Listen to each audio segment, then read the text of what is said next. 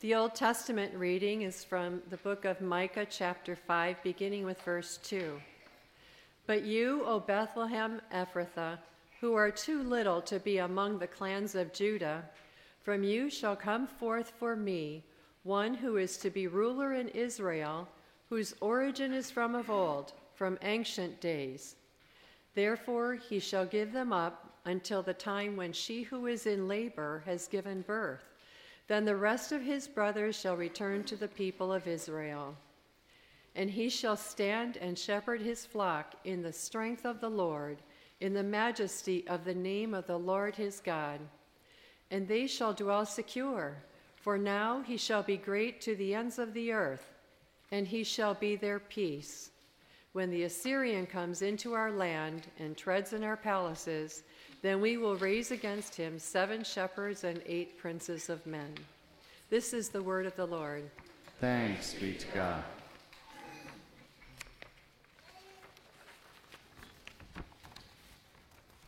The epistle reading is from Hebrews chapter 10, beginning with verse 5. Consequently, when Christ came into the world, he said, "Sacrifices and offerings you have not desired, but a body have you prepared for me. In burnt offerings and sin offerings you have taken no pleasure." Then I said, "Behold, I have come to do your will, O God, as it is written of me in the scroll of the book." When he said above, "You have neither desired nor taken pleasure in sacrifices and offerings, and burnt offerings and sin offerings, these are offered according to the law," then he added, "Behold, I have come to do your will." He abolishes the first in order to establish the second, and by that will we have been sanctified through the offering of the body of Jesus Christ once for all. This is the word of the Lord. Thanks be to God. Please stand as we join together in our Alleluia.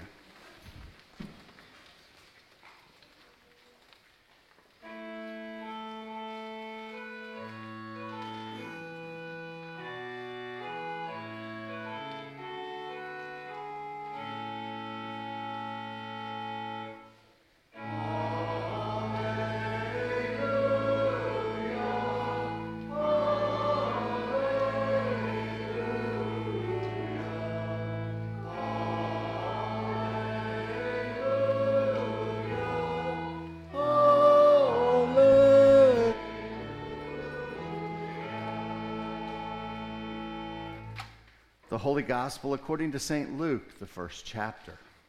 Glory to you, O Lord. In those days, Mary arose and went with haste into the hill country, to a town in Judah, and she entered the house of Zechariah and greeted Elizabeth. And when Elizabeth heard the greeting of Mary, the baby leaped in her womb. And Elizabeth was filled with the Holy Spirit, and she exclaimed with a loud voice, "Blessed are you among women, and blessed is the fruit of your womb.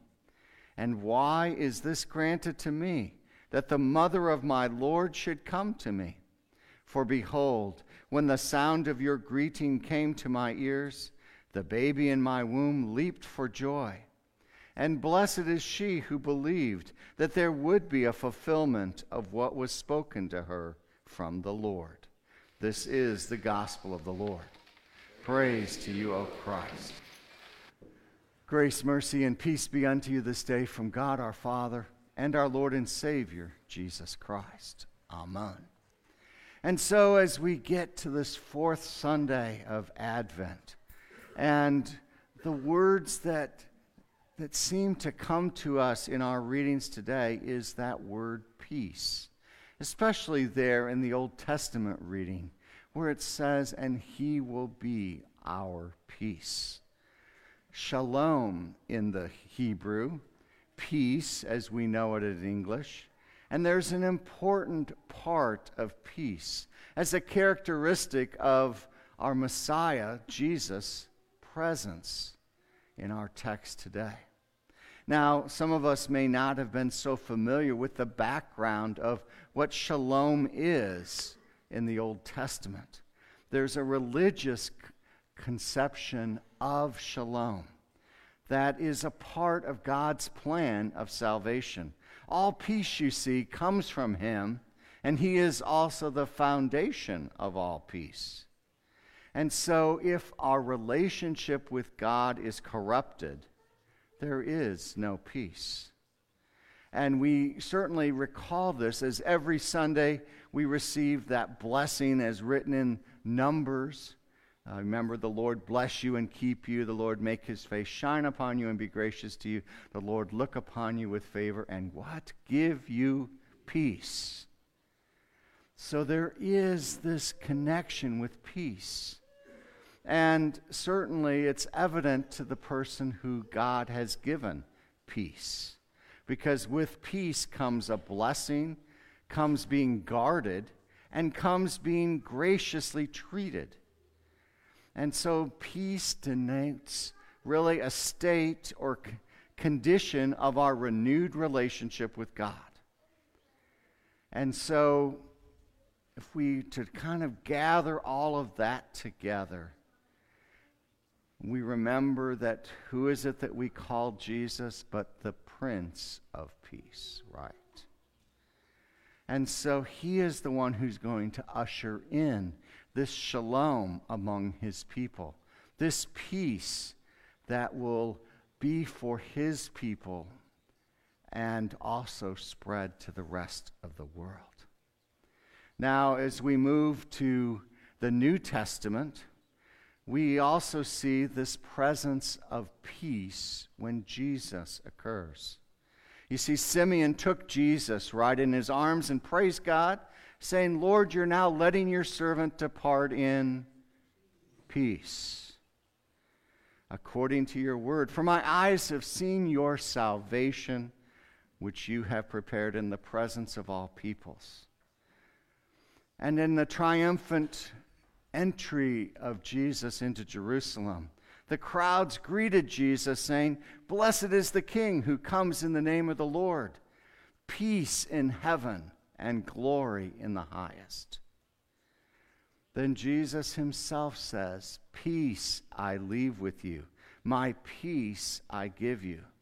Not as the world do I give you. Let your hearts not be troubled, neither let them be afraid. And I have said these things to you so that you may have peace. Because in the world you're going to have tribulation, but take heart, I have overcome the world. And then certainly the apostolic writings that we have that compose those epistle writings. We hear these words, to all those in Rome who are loved by God and called to be saints, grace to you and peace from God our Father and the Lord Jesus Christ. You see, peace is an important part of our Christian life. In fact, we might even recall, therefore, since we've been justified by faith, that sort of rings in a Lutheran's ear, right? Justified by faith, right? We have peace with God through our Lord Jesus Christ. So peace is an important part of what God is doing for us in Jesus. It has its fulfillment in Jesus. This shalom, this blessing, guardian, and help for us. Well, if we had lived in those hundreds of years before the birth of Christ, rather than 2,000 years after, we already would have known where Jesus would come from, right? The place of his birth. You know, that beautiful prophecy that we heard from the prophet Micah. We heard it again this morning. But you, O Bethlehem Ephrathah, you who are too little to be among the clans of Judah, from you shall come forth from me one who is to be the ruler in Israel, whose coming forth is from old, from ancient days. And so out of Bethlehem, this little backwoods place in Judea, was going to come the Prince of Peace, the one who would be our peace. And peace between God and humans peace between God and creation, needed some work because of the sin of Adam and Eve in the garden and all the sins that have been committed since then had broken that relationship that God desired with his people. And so there need to be restoration of peace. And as we hear about this child of Bethlehem, this baby will be our peace, shall bring us back together with God, so that once again he is our loving Father and we are his dear children, so that we once again receive his blessings, both those right now and those in eternity. And I know that we all desire peace, right? But as we prepare our hearts for the birth of the Christ child, it's important, I think, and good for us to ponder that context of his coming. We know where Christ will enter, Bethlehem. But where is this peace going to come from? From where can we hope to find peace? Is there peace to be had here, where we have turmoil and tumult and sin upon sin? Do we find peace? The place where peace is found is in Jesus, right? Who is born of a faithful Jewish virgin, Mary, as an Old Testament prophecy fulfillment. And she's unknown and unnoticed by those in power. So how can peace come from someone so insignificant? I mean, we would expect the Savior to be born in Rome, right? Or some other place of power and authority. But that's not where God has his Son to be born. In the Old Testament, God did not use powerful kingdoms like Egypt, Assyria, and Babylon to receive his saving promise and presence, but the nomadic people of Abraham, Isaac, and Jacob. And so God uses the things that are poor, that are seemingly meaningless in this world, to bring about the greatest wonder of all. Which means that for you and I, God can work in our lives, even as insignificant as those might be. No matter what our age might be, or our health, or our financial status, or how much money we have in our checkbook, God can use each one of us. And he does. You see, God's promise of peace comes through the seed of a woman that will reverse the curse that was given to Adam and Eve. And so we see where peace is going to come from. The only peace that is possible for us is that which is provided by Jesus, by God himself. Only that can help us. We won't find it in the places of power here in this world. It's certainly, peace will not come from Washington, D.C., folks. And peace does not come from Social Security. Peace is not found in this world. Peace comes to us as a gift from God. Now, what happens when God gives his gift? As God is apt to do, in the most insignificant events come together, and lo and behold, peace has come. The world reacts quite violently. Herod, you remember, who was in power at the time of Christ's birth, ordered the slaughter of all male children up to 2 years old around Bethlehem. Talk about an evil response to something. And see, yet God spares his son and their family as they zip off to Egypt. No little task, mind you. and then come back after Herod has died. So where is peace going to be found? Well, now it's called out of Egypt, and it goes to live in Nazareth. And then that child in Nazareth grows up, and he has his own followers as he proclaims and as he calls them. And he calls them with a word of forgiveness and peace. Is there no wonder why people did flock to Jesus? To hear him talk, to hear him proclaim the kingdom of God? Because the world around us doesn't know such things as that peace. And yet, as we contemplate this peace, how we see the world twisting and turning against itself,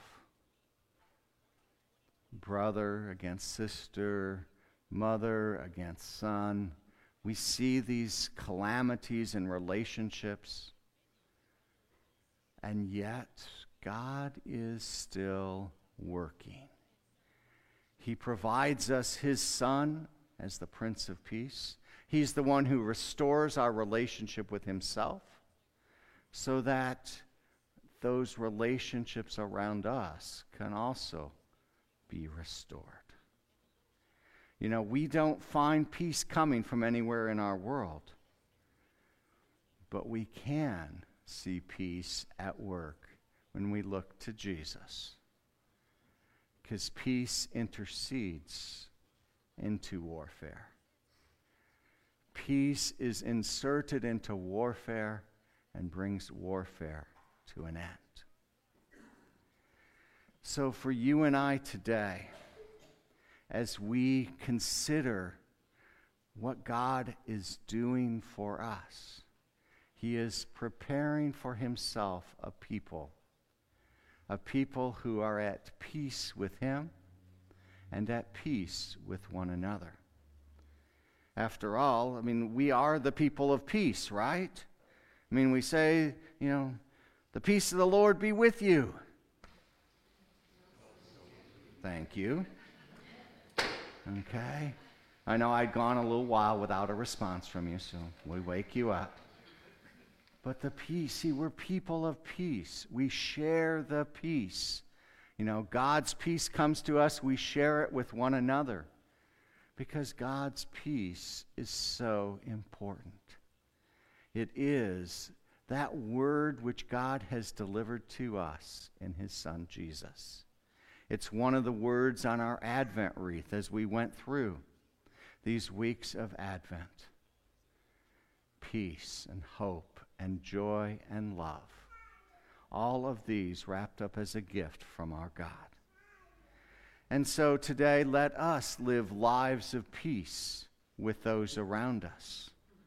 Let us find ways to have conversations that are full of peace. And may the peace of God, which passes all human understanding, guide our minds and our bodies and our living in Christ Jesus our Lord. See how peace just kind of wraps its way around us? So we are those people. So let us live it, rejoicing in the gift of peace that God gives. Shalom. Amen. Now may the peace of God, which passes all human understanding, guide our hearts and minds in Christ Jesus our Lord. Amen.